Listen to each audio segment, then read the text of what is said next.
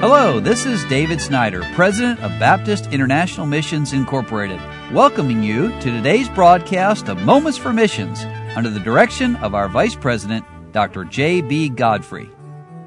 Ron Goodman and his family are working down in Mexico. They've been there for a long time. I've actually been down there with them and seen them at work. And boy, they have some great news. Brother Goodman says, the Lord allowed me to see three precious people accept Christ as their Savior. One a young teenager, and then a middle-aged man, and then an elderly man, 84 years of age. Eric, that's the young teenager, came to church sporadically for a couple of years, but recently he has come faithfully with his dad.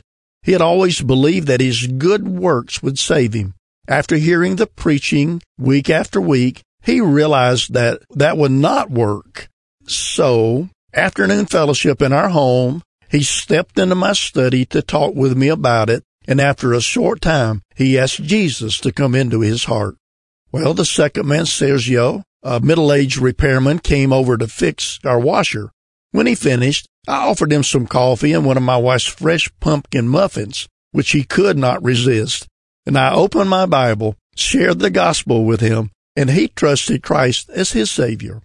And then my 11-year-old son, Stephen, had some trouble with his feet and needed to have some special orthotics made.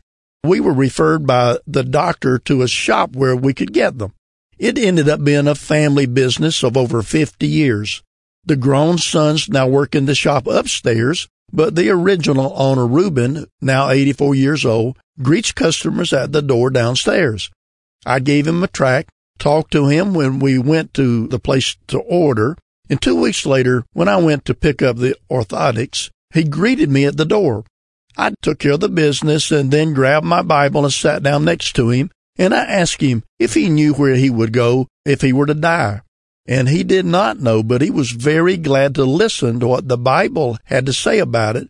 And after hearing a careful explanation of the gospel, he asked Jesus Christ to save him. Well, 3 stories, all of them wonderful, anytime someone's saved. That's good news. That's gospel good news. And friend, as you're listening today, just as these 3 men, Eric and Sergio and Reuben, trusted Christ, you could do the same thing if you understand that it's not your good works, but it's belief in the accomplished work of Jesus Christ on the cross of Calvary that can save your soul. Well, let me share another bit of news about the Goodman family. They have a son named Daniel, and they say thank you for praying for Daniel. This is a little update about his cancer. He's doing well and has recovered from his surgery. He had 2 sets of blood tests recently, and tumor markers were at normal levels. That's great news. Unfortunately, it does not mean that this is over for him. Although they cannot detect any more cancer at this point, he still has some slight swelling in the lymph nodes in the area where the tumor was removed. The doctors believe that it's very important to be proactive due to the aggressiveness of the cancer that he has. So he'll be having a round of chemotherapy that's already taken place, but please pray that God will give him strength and healing.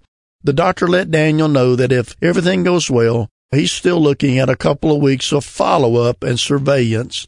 Daniel is trusting the Lord in all of this, and we are too. And we're thankful to the Lord for the way things have gone and for his prognosis being so positive. And we know that the Lord is good and has a purpose and a plan in everything he allows into the lives of his children. Daniel is in good hands, God's hands. Please keep praying, and we certainly need to do that God would use the Goodman family as they give the gospel of Christ in Mexico.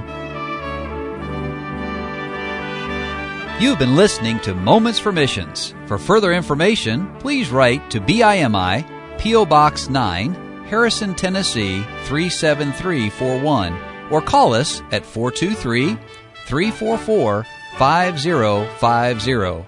Or you can visit us online at www.bimi.org. Until next time, may the Lord richly bless you.